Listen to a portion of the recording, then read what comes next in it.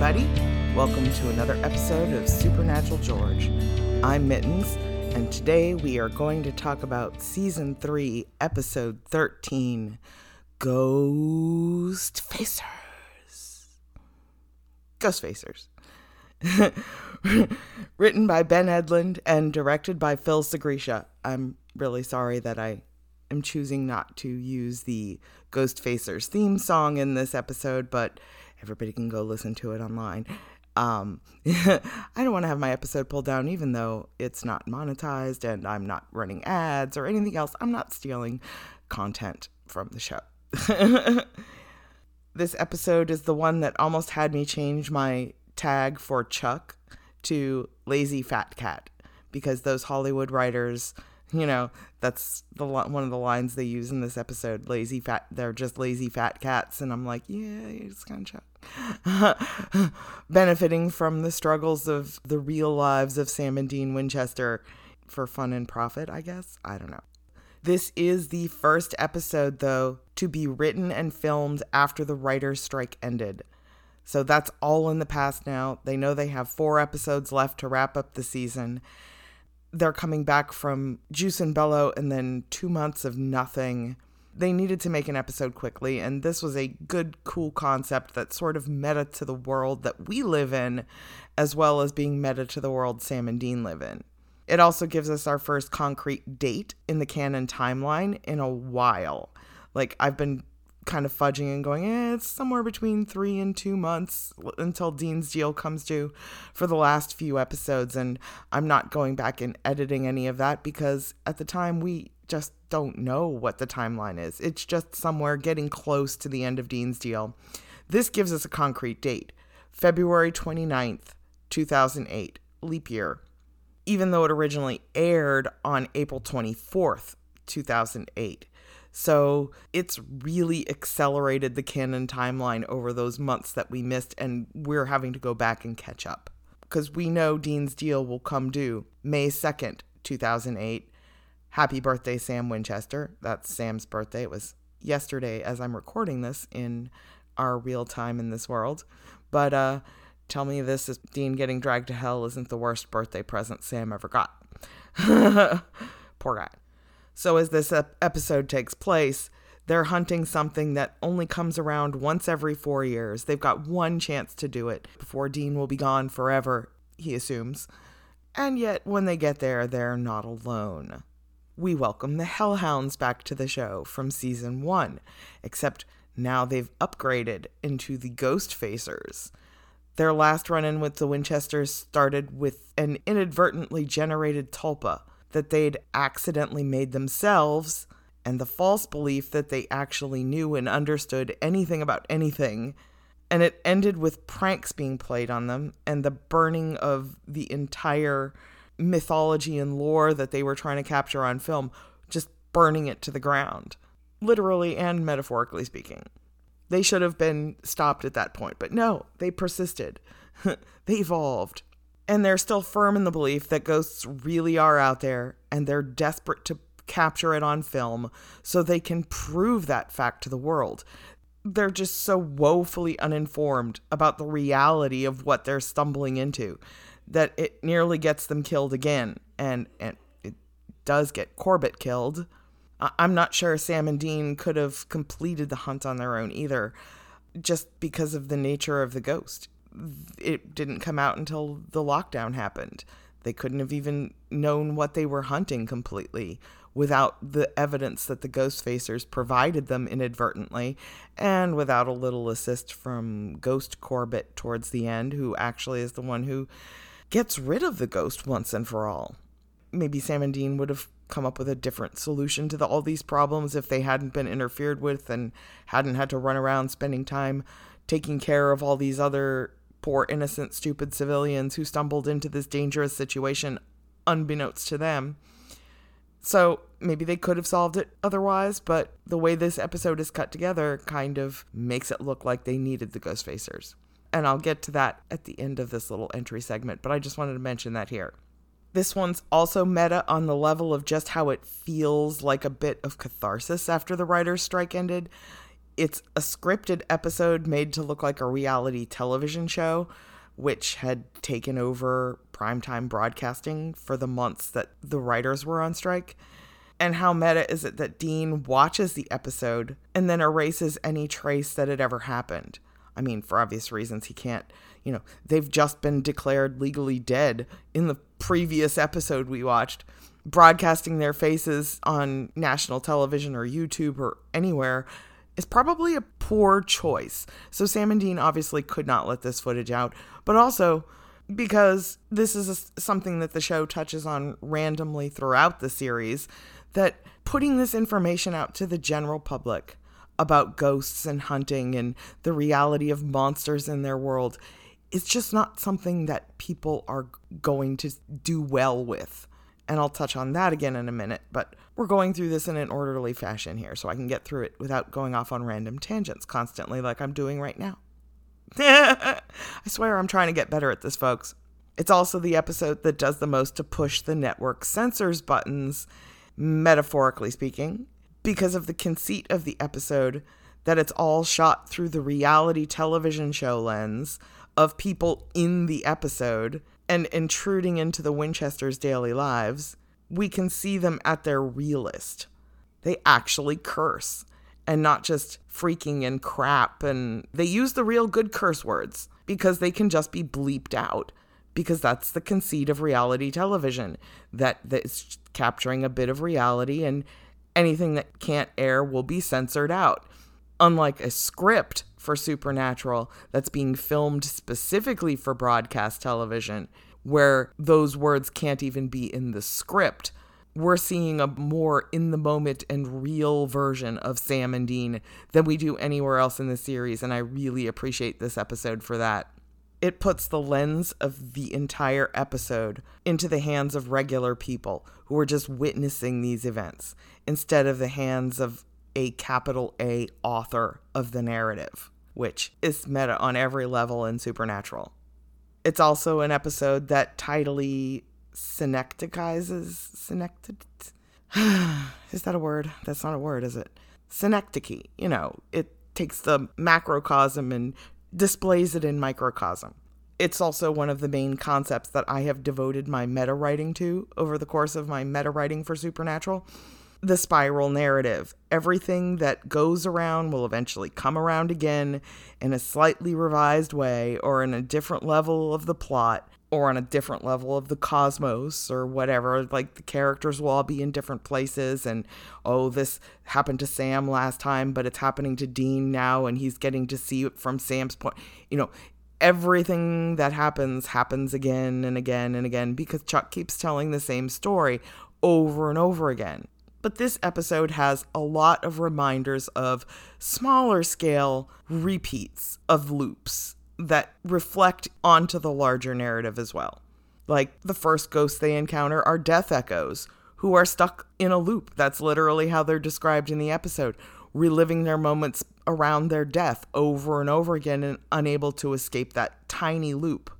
Freeman Daggett is trapped in his own loop, reliving his once every 4 years birthday, with a depressing as fuck birthday party, with his captive audience of other random dead people that he stole to bring to his dismal party that literally takes place in a bomb shelter.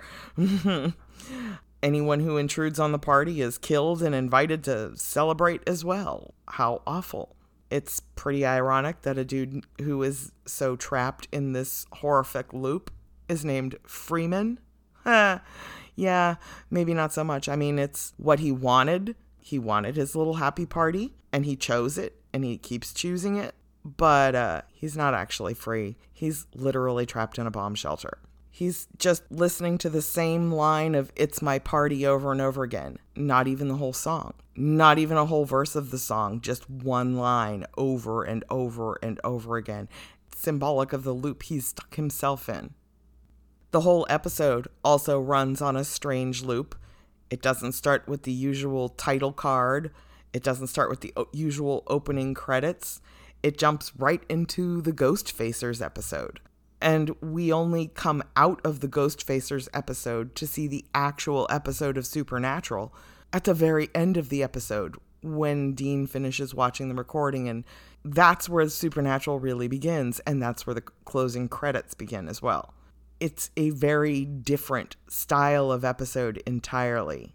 And throughout it, we are in Dean's point of view. We don't know that. We're in Sam and Dean's point of view, watching this episode with them as they watch it. So we had the ghost who was afraid, so afraid that he has his birthday party in a bomb shelter with corpses. But we also have the ghost facers' fears.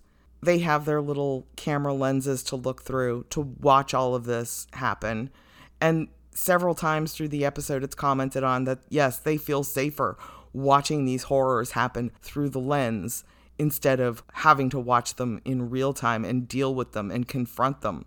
Because we get to watch Supernatural through a TV. We don't have to deal with it and stand there right next to Sam and Dean fighting these horrors. We get this distance from the show, even if it affects us. We're watching this episode through their lens and through the edited version of everything that happened. They were telling their story of what happened, whoever edited the Ghost Facers episode. And we didn't see the entirety of what happened that night. But we can infer that some other things may have happened. But we see the entire thing from their point of view, as well as the point of view of the story they wanted to convey with this episode. We have the divide between the Ghost Facers and their mission to prove ghosts are real versus our position in the audience, which we have through the Winchesters, because they're our guys, even if this episode is technically from the Ghost Facers' point of view. We've been watching Supernatural since the pilot episode, where we were basically told point blank, ghosts are real, this is what we do, we hunt monsters and ghosts, and all of this is real. But the Ghost Facers haven't even convincingly seen a ghost. They're just trying to prove they exist even. They don't have any clue of this whole larger universe of things happening in their world that they're just completely unaware of and have no idea how to cope with. They just want to capture it on film because, boy, wouldn't that be neat to be able to prove the existence of things that we very clearly know, Sam and Dean know all too much about. So their ignorance makes them feel more confident than they might otherwise. Within this episode, we also see what it takes to break free of a loop of the story. Thanks again to Corbett. We see Ed break him out of his death echo loop. Ed is actually able to free him through the power of love. And yes, they kind of make a joke at its expense in the episode, but it's something that Supernatural uses over and over again. We refer to these as the crypt scenes in the show. There is so much about it on the crypt scenes, it's ridiculous. But honestly, this is a sort of small version of that sort of breaking through mind control or breaking through and reaching a loved one through the power of love. Dean tried yelling at the death echoes and nothing happened, tried to shake them up out of it. That didn't work. Ed at first tries the same thing with Corbett. It doesn't work at first. Corbett doesn't recognize him. He tries to tell him that Corbett's important to the team and, we need you, kind of. The exact sort of phrasing used in every crypt scene we know ever. When I refer to the crypt scenes, I'm referring to the thing that we all know from 8/17 Goodbye Stranger, where Dean breaks through Cass's programming from heaven and reaches him and pulls him out of that brainwashing, originally scripted to be I love you, but ended up being I need you. And that's what we get here. We get Ed having to use that same phrasing to reach Corbett, and it works. Corbett does what he can to save them all. And the tragedy of the fact that he'd already lost his life because of this, and that was the end of his story. But love really should have been the escape route that saved them all. And my notes at this point just say generalized grumbling about the series finale. So insert that here. You can pause and grumble to yourself about how big a failing the series finale was. And, we're going to move on with this episode. The Ghost Facers were victims of survivorship bias. They went into this with woefully incomplete research. Nothing they found ever demonstrated that anyone had ever successfully spent the night in this house, because nobody had ever told the tale of having done so.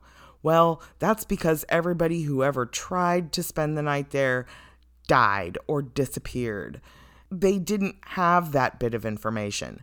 But if they did, it really may have changed their choices in going in there in the first place, knowing that everybody who'd ever tried to spend the night there died versus nobody ever successfully spent the night there. Well, yeah, because they all died, moron. But they didn't have that information, and gosh, doesn't that describe so much of the series? That Sam and Dean may have had limited choices, but only because they didn't know there were other options available, or they didn't know the fuller picture of the story. And yeah, there's a few times in the series where they go ahead and make the horrible decision anyways, even with at least surface level information that this is a huge mistake. But they do it anyway. But especially in these early seasons, a lot of it is them just becoming aware gradually of this much larger picture that they're part of and seeing, hell, we do have other choices. We don't have to be stuck with these horrible choices that we've got. We can make bigger, worse choices based on more information that we'll have. Like, you go back and look at the early seasons and things like Phantom Traveler with Specky the Wonder Demon, and they're like, oh boy, this is so above our pay grade. And you just laugh now because it's like, okay, they've literally fought Lucifer and the King of Hell and Abaddon and Lilith, and they fought all these demons and succeeded. And it's like, Specky was a huge threat. Oh my God, they've really leveled up. The Ghost Facers are on that we don't even know what a real ghost looks like level, let alone what to do if we see one. They just are totally lacking in knowledge, and they make terrible choices because of it. But they also become very important throughout canon anyway, in just very tiny ways, but very important tiny ways. The few things they did learn actually become relevant in canon. Shocking. Their YouTube channel exists in their world, proving that no amount of making real information about ghosts and hunting available to the general public will actually convince the general population that this is a real thing that they should be aware of or concerned about. Chuck uses them later, or at least the angels in heaven who are planning this whole apocalypse shindig, uses them later. Cass will visit them during their web series that exists in our universe to inform them that the apocalypse is happening and that they are to bear witness to it. And they continue producing real videos about actual hunting techniques that the Winchesters will need desperately later in season 4 when their memory wiped and still forced to hunt a ghost with no prior knowledge that ghosts are even real. So Ghost Facers will become relevant to saving their lives at some point, which is just hilarious to me.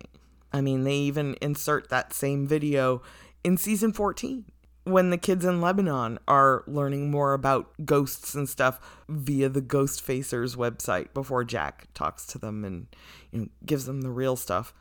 Just another strange loop, more manipulation of the story. And I just always like to point back to this episode as why it's really best for hunters to just keep doing things the way they do in secrecy and protecting people from even having to know about most of this stuff, because every time it's ever escaped the bubble, it's almost never gone well.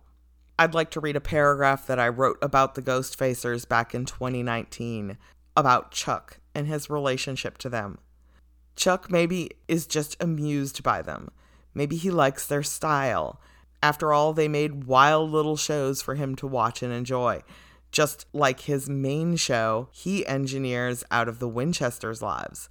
Maybe he just feels a bit of a kindred to them for that.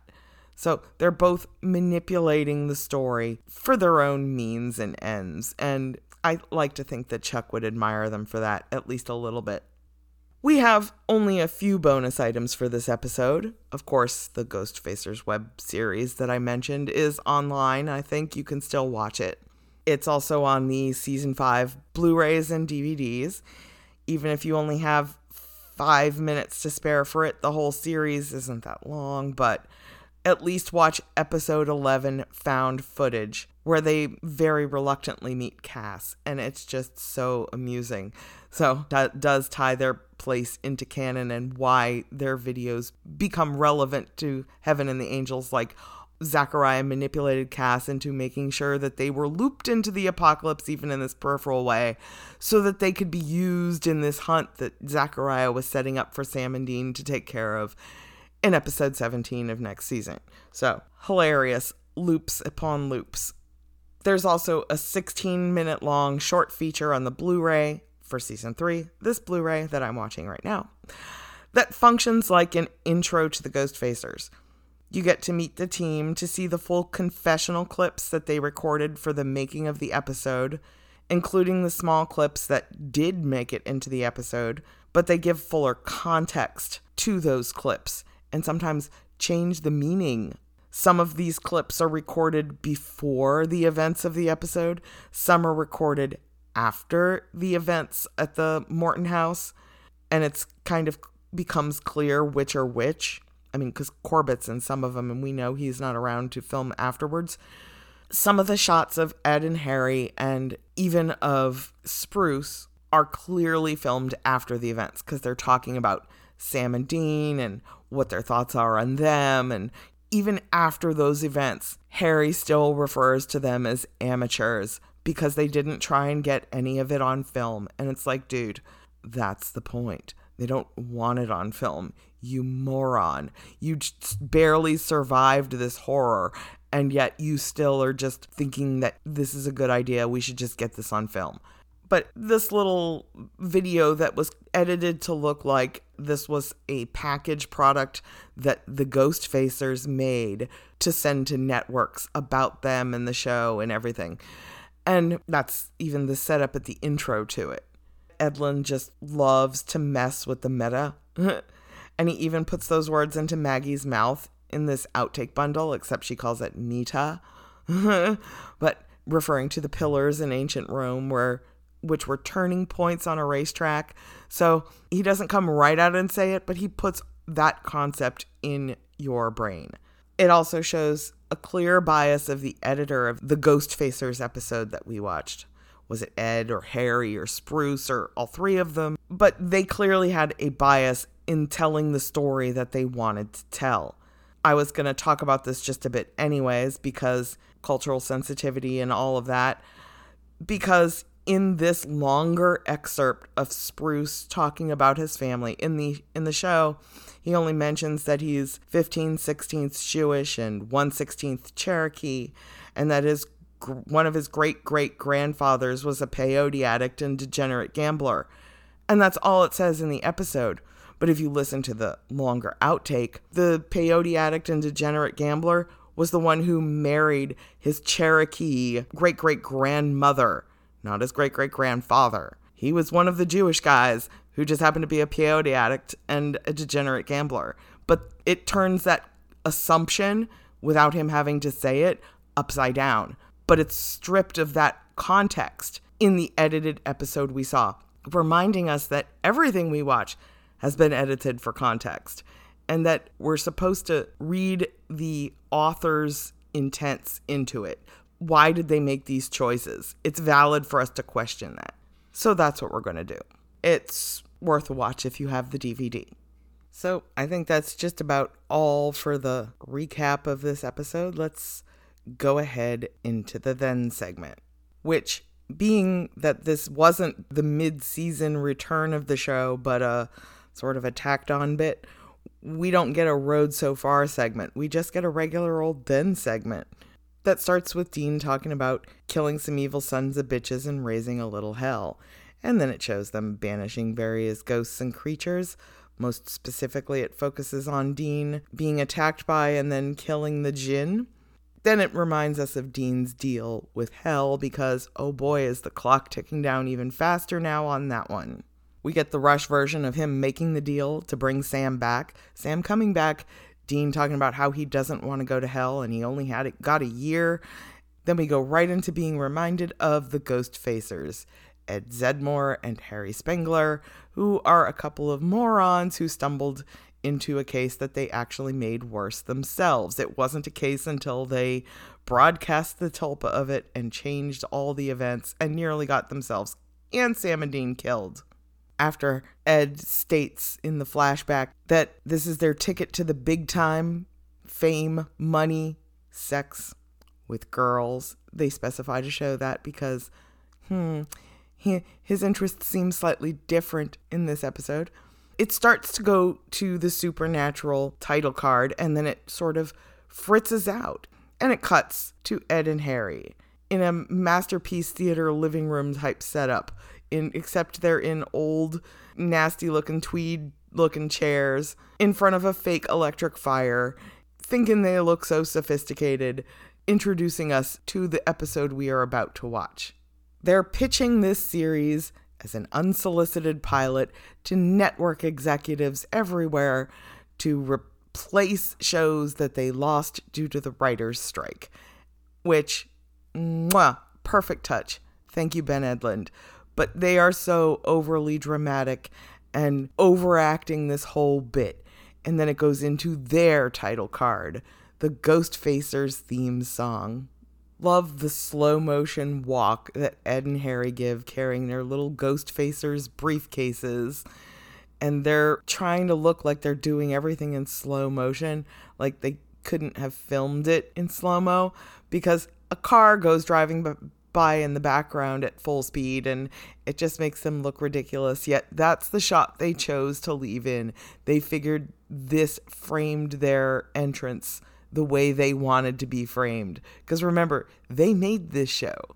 I'm not going to point out everything in this episode or even go moment by moment like I normally do. But I need to point out the shirt that Ed is wearing. It looks like it says Godspeed on it. And I can't make out the whole thing because he's wearing a jacket over it.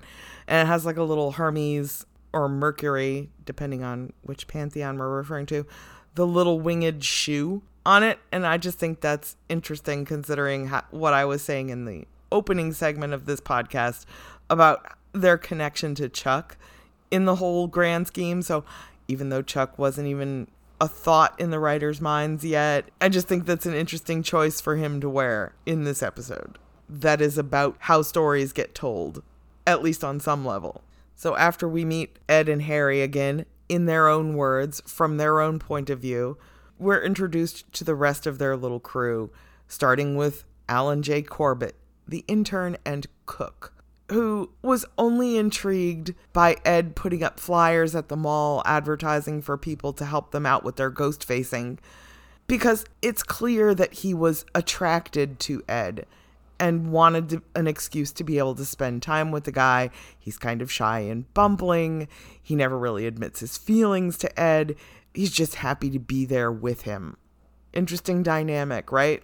And not at all like Dean and Cass. Ever, I'm sure. We meet Ed's adopted sister that he's very clearly informing people is his adopted sister, Maggie. And then we meet Spruce, the cameraman and sort of technical guy. They describe the hunt that they're planning on going on to the Morton house, where once every 4 years on February 29th, the house becomes the most haunted place in America. And Maggie mentions that nobody has ever stayed the night, and Harry confirms that, yes, every eyewitness testimony we've managed to dig up, everybody has always cut and run before midnight. Well, that's because you were looking specifically for eyewitness testimony. They're not interested in the facts or the truth of what this house is or why it's haunted, or they don't even really understand the mechanisms of what makes a haunting. They're looking for evidence of it. And that would be from eyewitness testimony. And obviously, nobody who died in the house would be able to write eyewitness testimony for them to read.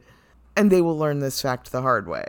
Harry is uncomfortable with Corbett being there because he thinks that Corbett has the hots for Ed and that it could spell trouble for the team. And yeah, it's clear, it's evident, 100%, by the way, all of this is framed, that Corbett does have the hots for Ed, and Ed is kind of completely oblivious to it. And yet, nobody points this out to him until much later in the episode when it sort of becomes a critical fact that they need to save their lives. They're setting up this whole meeting and they're making this big plan and talking about how if we don't do it this time, we'll have to wait 4 more years. And then all of a sudden everything starts shaking and their whole bulletin board and case wall with all their notes and stuff on it just starts shaking and moving. And we realize that's because they're in a garage and somebody outside is opening the automatic garage door and trying to pull their car in there, even though they've got it set up like an office and a film studio. This is Ed's family's garage, and his dad is just trying to go about his life, and his son is just taking over the place. The poor guy looks kind of apologetic from behind the wheel of the car. He's like, oh, yeah, sorry. And they're like, oh, yeah, we could just cut this part. And it's like, you should have just cut this part. But they didn't. They left that in as a scene break and went to phase 2, where they're scoping out the Morton house. They describe the fact that the police, are fed up with people trying to break into the Morton house. They have it very well fenced off. They have bolt cutters to cut through the chain to break through the fence. And Maggie's like, wait, did you guys get a permit or something? And Harry's like, yeah, it's a good idea for next time. So they're totally off the books on this one.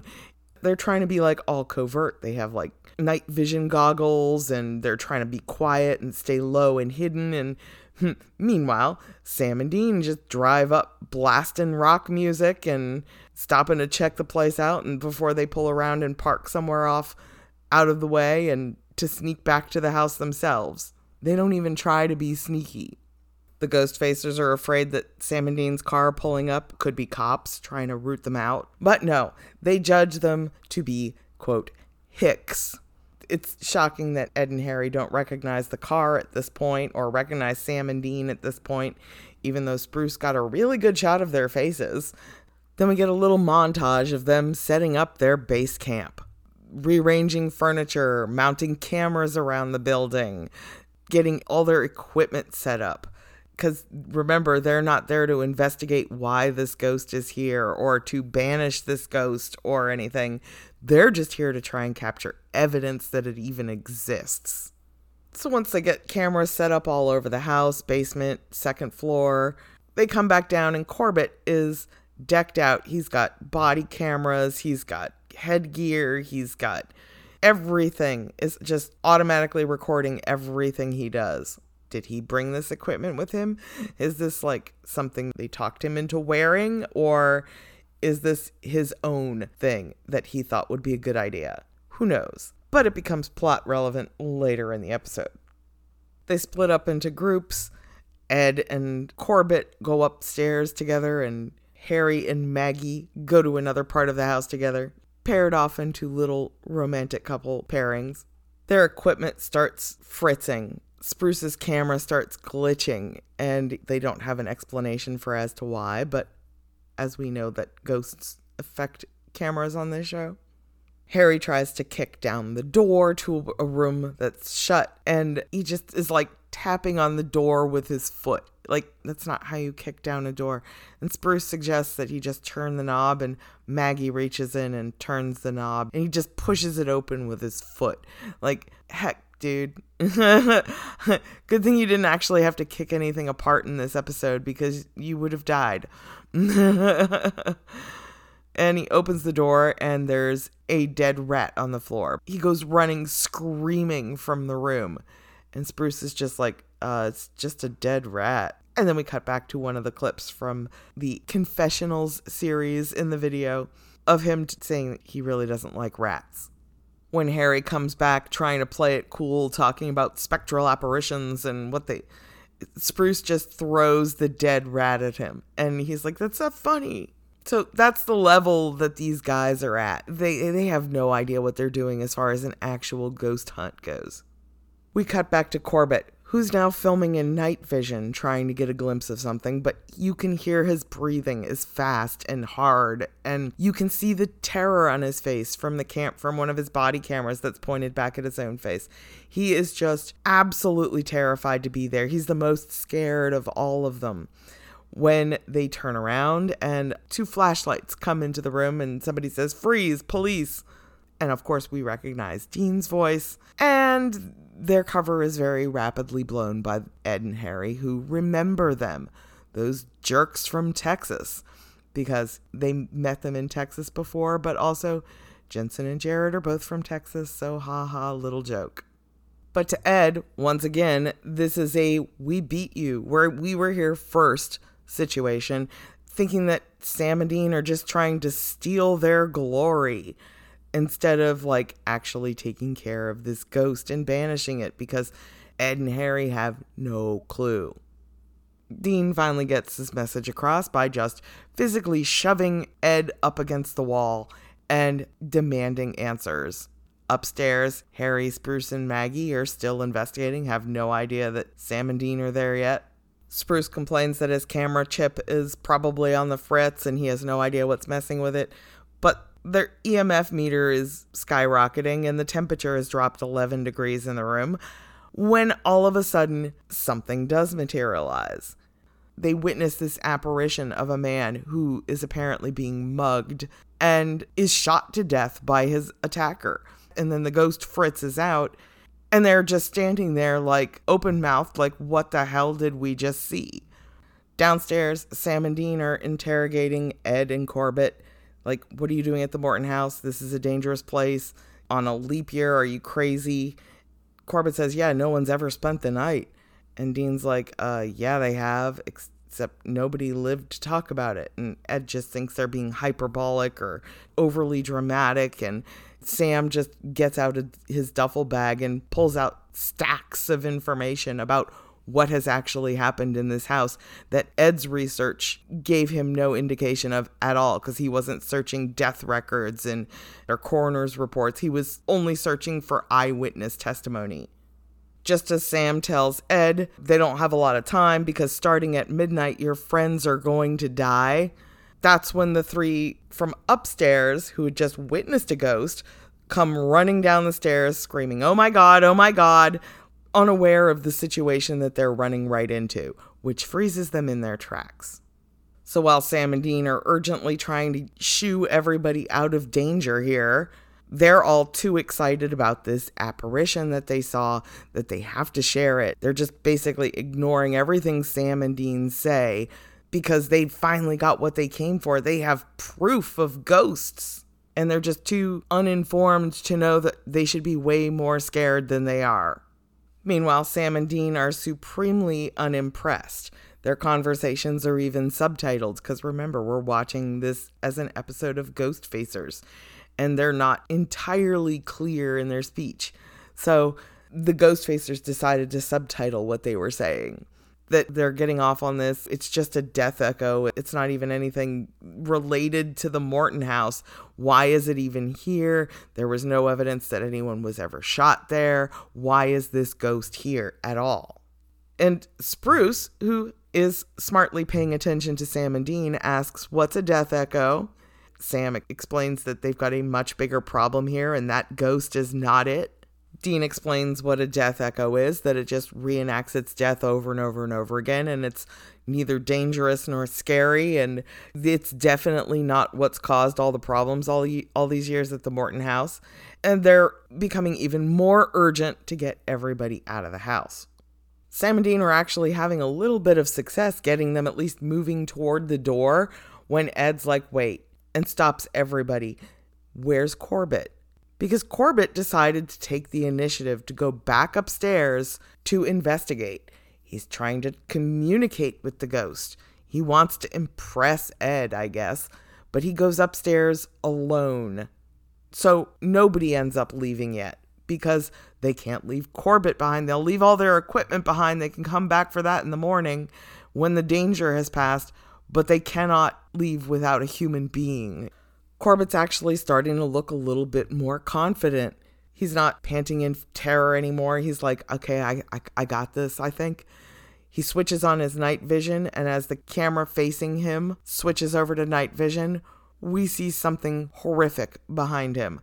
A huge figure of a man whose eyes are glowing a little bit because of the night vision. I mean, Corbett's eyes are glowing a little because of the night vision too. Then back downstairs, we just hear him scream.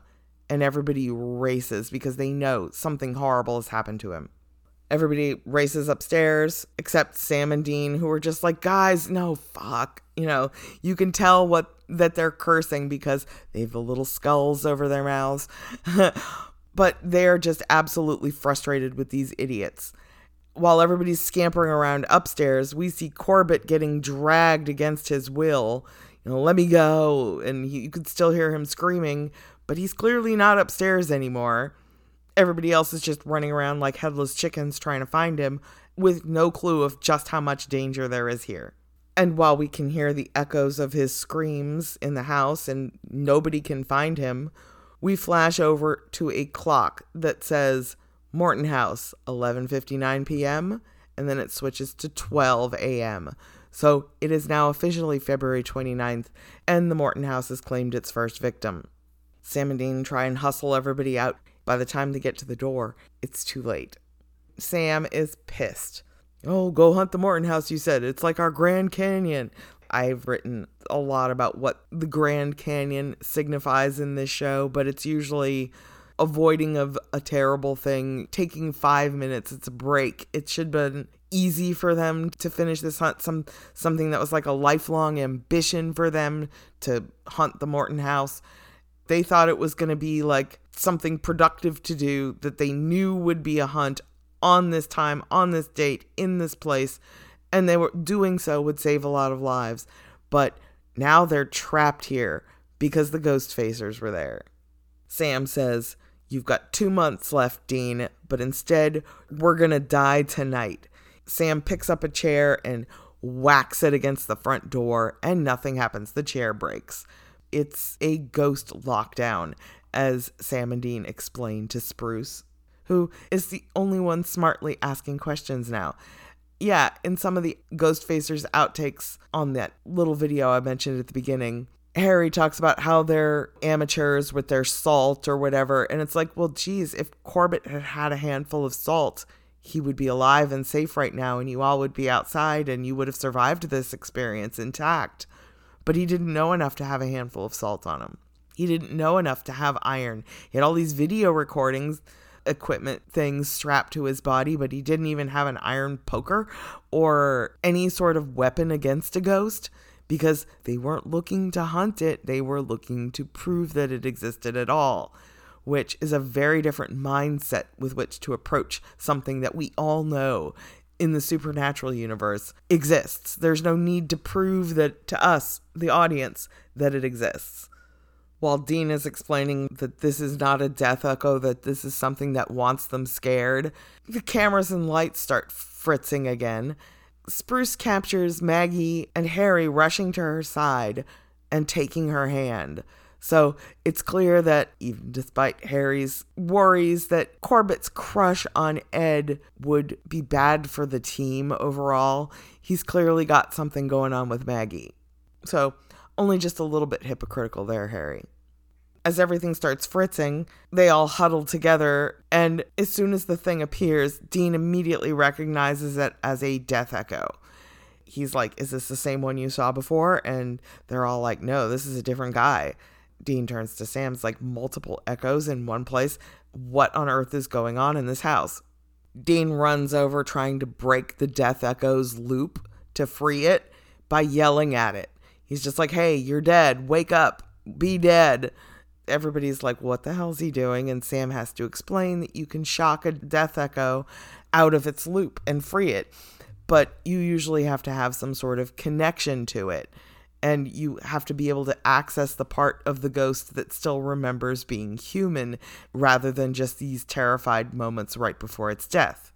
Obviously, it doesn't work, but this death echo died by being run over by a train.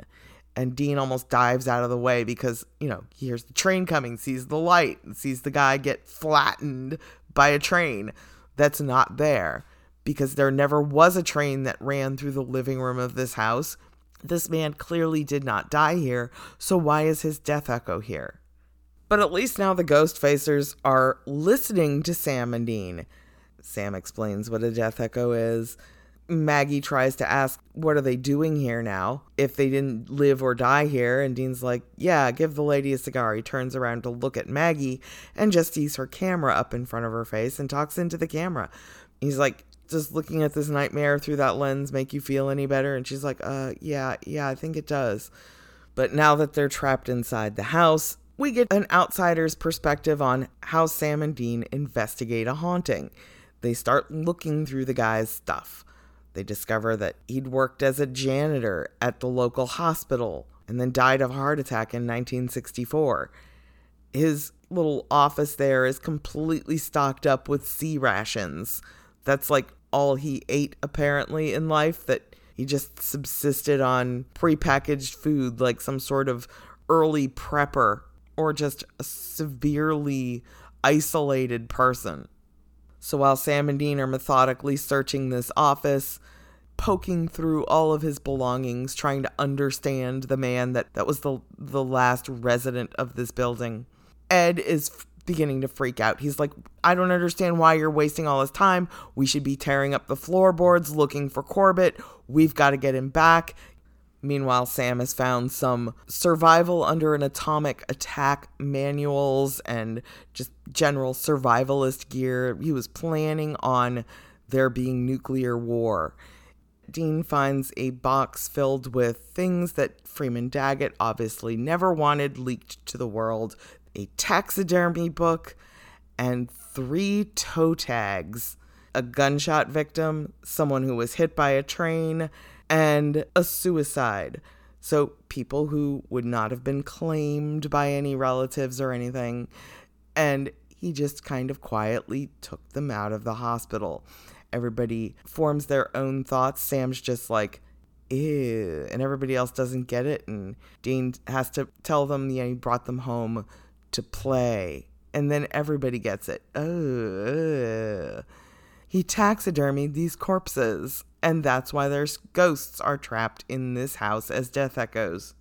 In the midst of all of this, they finally notice Maggie has gone off, as terrified as she is, to look for Corbett. She frightens herself, shining her flashlight onto a mirror, filming herself in the mirror, and that scares her. So it's like, geez, Maggie, you really should not just be walking around alone here. But she's trying to be brave. She wants to find and save Corbett. Her camera starts fritzing, and she turns around and is face to face with Dean, who is just like closer to the herd. But they found her. At least she's safe for now. They're all back in the main room, and we're getting several different camera angles. We see Spruce filming from the other side of the room beside Sam as the camera fritzes out and then comes back. When it comes back, Sam is gone. All that's left is his flashlight. Very differently from when Corbett was taken and had to be dragged away, screaming, Sam just vanished right there in the group of all of them together. So Daggett obviously has powers that he did not exercise earlier. His situation just got way more dangerous. But at least now everybody is searching the house. Dean is searching for Sam. Everybody else is searching for Corbett. Harry and Maggie get a little private moment where they're in a room and she admits how scared she is. And Harry tries to tell her it's going to be okay and shuffles his feet over to her. And Spruce catches them kissing. But he also catches Ed catching them kissing. And he's like, uh-oh. Things almost come to fisticuffs over it. Ed clearly had no idea that Harry and Maggie were in a relationship of any sort, and he's angry, he's furious about it. He tells Spruce to hold his glasses and goes in like he's gonna fight Harry over his sister, and it's like, dude, you're all adults. I mean, maybe they should have mentioned, hey, yeah, we're dating or something, but like, this is insane. Dean has to come in and break them apart. And he's like, what the fuck are you doing?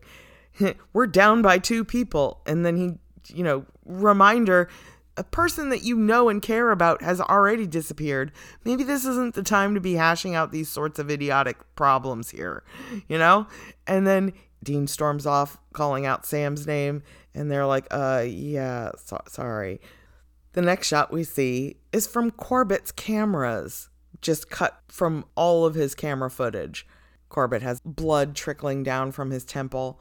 You hear Sam's voice trying to rouse him as "It's My Party" plays in the background, then gets to the end of a sentence and just fizzles out and then skips back. So the record is skipping at a really weird place. This isn't how records normally skip.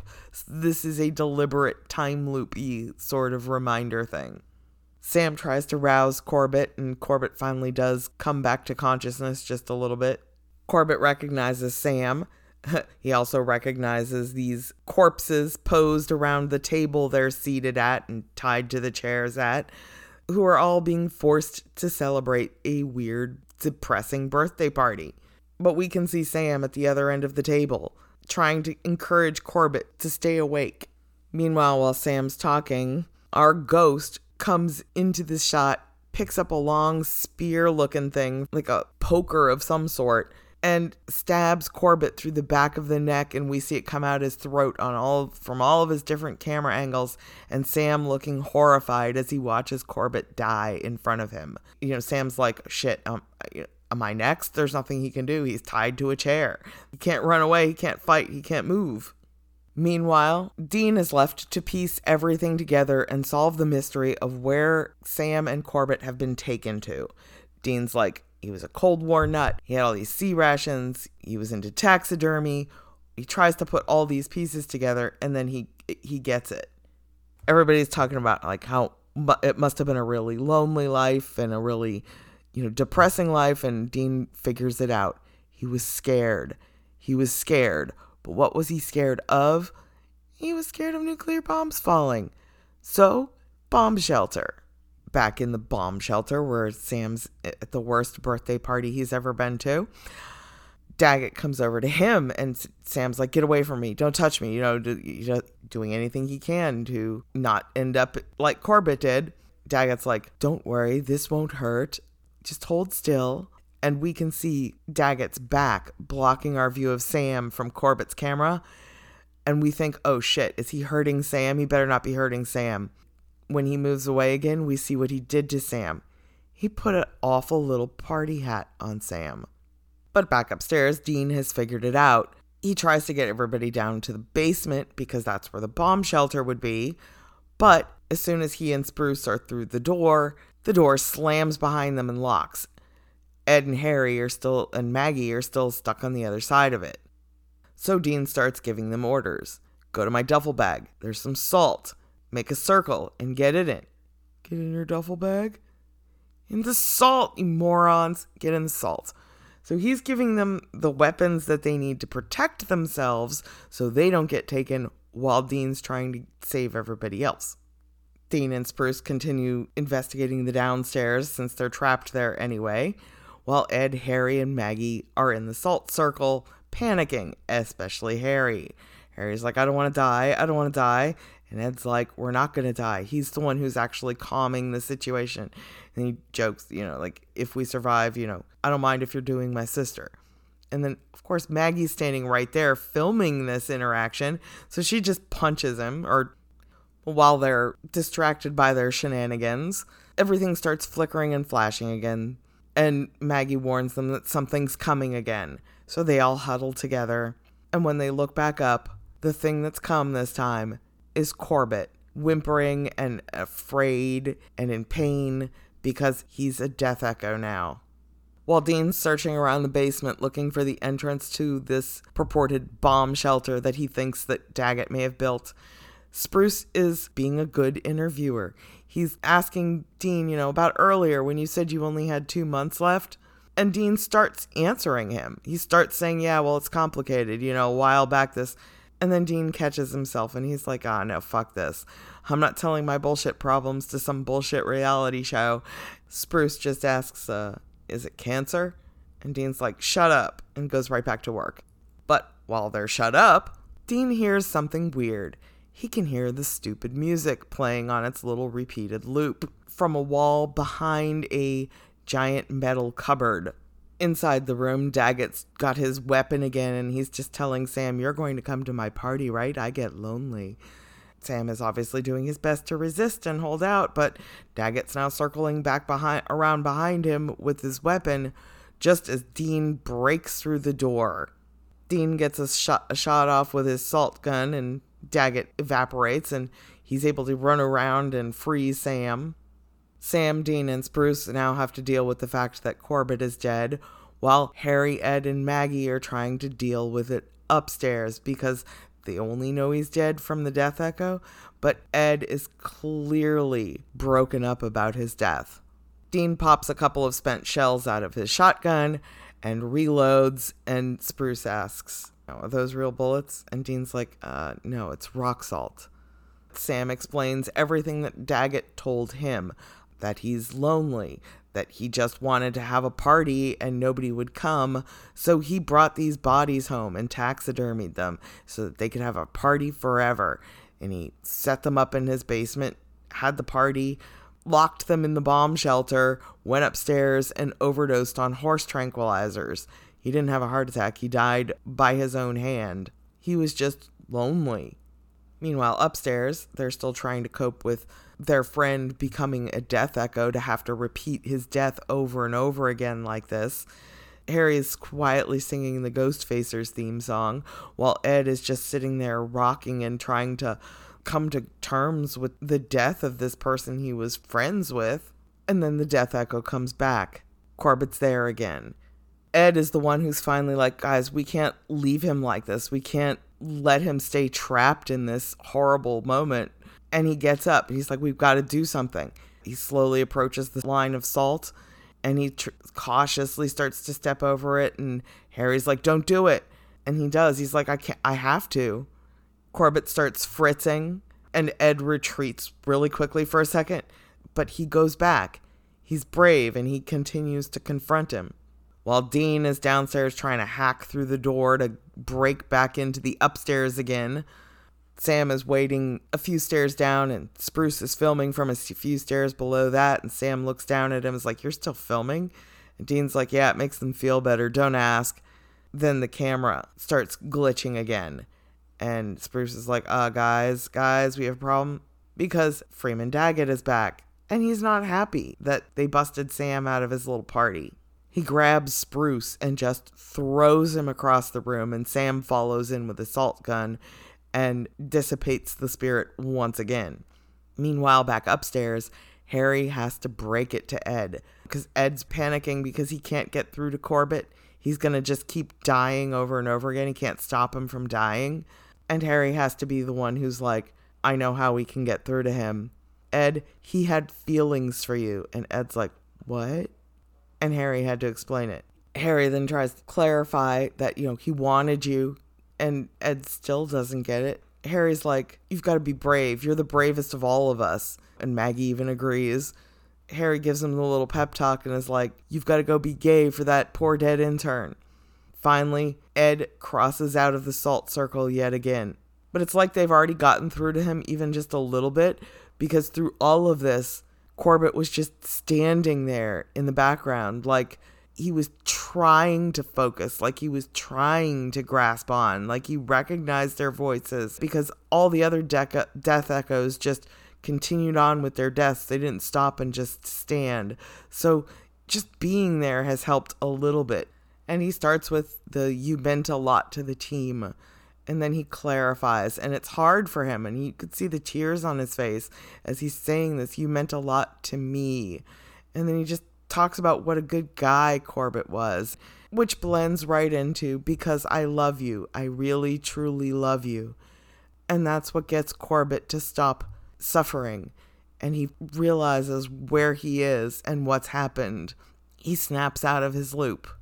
Ed pleads with him to help them right now. And it cuts back downstairs, and behind Sam and Dean, Daggett appears again and starts flinging everybody around. Just when they think all is lost, Corbett shows up. And oh gosh, he is brave now. He sees Daggett like twice his size, and Daggett sees him. And Corbett charges him and grapples with him and fights with him, because Corbett's not lonely like Daggett is, and he's not scared like Daggett is. He's fighting for the people he loves, because they asked him to. Well, Ed specifically asked him to. It's a kind of an amazingly cool shot because as we watch Corbett charge Daggett, one of the camera angles we see briefly is the front-facing camera on Corbett, his body at the table on the other side of the room, and see Corbett attacking Daggett in the background, dissipating in a cloud as Corbett defeats him. Then their cameras flicker and come back to life properly, and the ghosts are all gone. The next shots we get are at dawn. They're all leaving the house while Ed narrates over about what they've lost and the fact that the rest of them survived and came through this ordeal, and they have new allies, as a shot of Sam handing Ed a piece of paper with which we assume has his contact information on it. And it cuts back to the scene we had at the beginning of them sitting in front of their fake little fire, making their pilot episode, looking very seriously into the camera. They're trying to seem very serious and full of platitudes and, every day is a new beginning. And Ghostfacers were forced to face something much more scary than ghosts. They were forced to face themselves. Which is hilarious. Yeah, they're terrifying, honestly. Then it focuses in on Ed, and he talks a little bit about Corbett. We hope you're watching over us, and who knew we'd have a ghost on the team? And Harry's like, yeah, you're a full ghost facer. And it's like, all this time we thought we were teaching you, but you were teaching us about heart and dedication and, how gay love can pierce through the veil of death and save the day. Then we get our cheesy little montage with the last little interview clip with Corbett. Is Spruce asking him what he thinks is going to happen tonight? Corbett's just like very seriously, I think all of our dreams are going to come true. And did they kind of? Ed admitted he loved him. And I don't think dying tragically and horrifically like that was one of his dreams. And then we zoom back out of the final title card, dedicated to Corbett. And we realize we're watching this on a TV screen. And we change to another angle and we realize Sam and Dean were watching this on a TV screen. And this is obviously at least a few days later. Sam's cuts and stuff on his face from being banged up by Freeman Daggett are healing. And they've had time to edit this whole movie together and probably have Corbett's funeral. I don't know how they handled any of that, but it's kind of irrelevant to this part of the episode where we see that, yes, the Ghostfacers did call Sam and Dean back in to show them the pilot episode of their show. They ask Sam and Dean what they thought. Dean's like, yeah, I kind of think it's half awesome. And Sam's like, yeah, it's amazing how you were able to walk that fine line between using this person's death for your own gain, but, they should deliberately show Dean reaching down to a bag by his feet on the floor and doing something with it as they stand up and are ready to leave. And Ed's like, yeah, no, that's reality, man. He says they're looking for the truth and it's our job to share it with the world. And Sam and Dean are like, yeah. Some truths you just can't share with the world, Sonny. Come on. Sam's like, nothing good ever happens from sharing the truth. You get a straitjacket or a punch in the face, or sometimes both, Dean adds. And they're still taking it as, oh, you're just jealous because we got the footage. And it's like Sam and Dean have had a lifetime to capture footage of it. But there's no point because that's not the point. They're not trying to prove anything. It's just their reality. As soon as Sam and Dean are gone, though, their general consensus is that Sam and Dean are just dicks. They find the bag that Dean had at his feet, and he's like, let's see what's in here. What did they leave behind? He pulls it out, and it's a giant electromagnet that is clearly triggered as he lifts it out of the bag, and it starts deleting everything on all of their computers, all their video footage of everything that had happened, including Sam and Dean's continued existence that they absolutely could not let leak to the world, and it's all just wiped away. Meanwhile, outside, Sam's like, did we get away clean? They hear everybody shouting from inside the house, and they're like, yep, it's all good.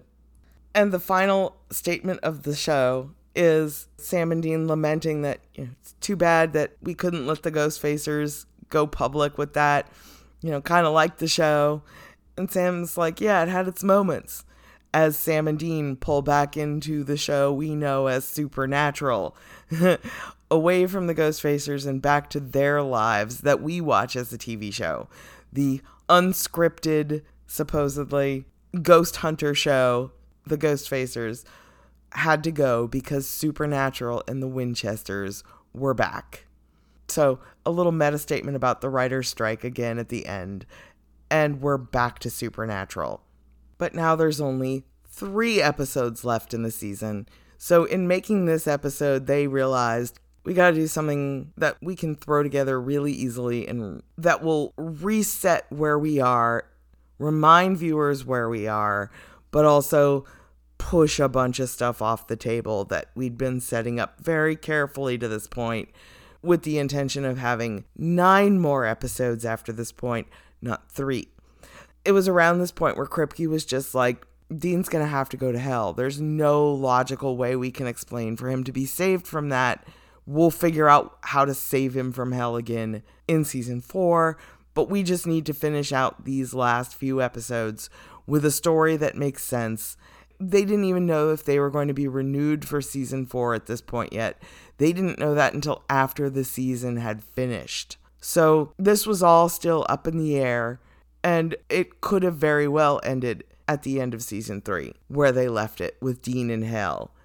But luckily they wrote a compelling enough finale, a gripping enough finale, that the network was like, okay, you can stay. We got to see how this resolves. So I guess it worked out for them on many levels. And it worked out for the fandom in general because we get Cass out of the deal.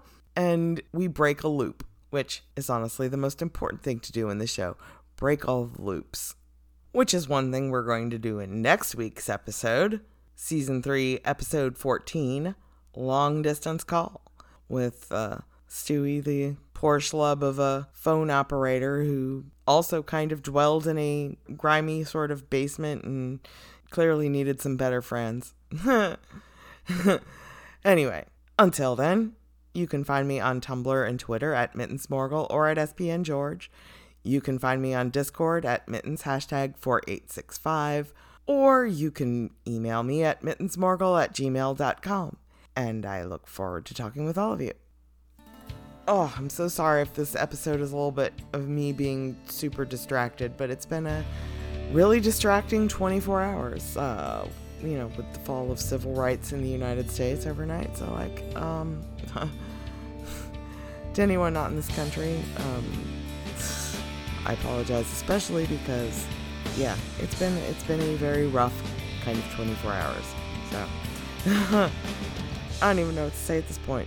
I was going to try and get ahead on episodes because I'm going to have to be I might need to take a hiatus week here in a few weeks for personal stuff that I have to do. And I just will be out of town for a few days. And I'm just like, I don't know if I'm going to be able to do an episode. So I was like, I could probably start recording ahead and stuff. And it's like, well, not if the world keeps catching fire. I can't do that. It's hard enough to keep up with everything as it is. So I might actually have to, I'm debating what to do about that now. So if anyone has any input on that, let me know. I can do a couple of half-assed episodes or squeeze them together, I guess. I don't know. We'll see. I was just letting folks know that's coming up probably. Not till the end of the month, though. It's only May 3rd.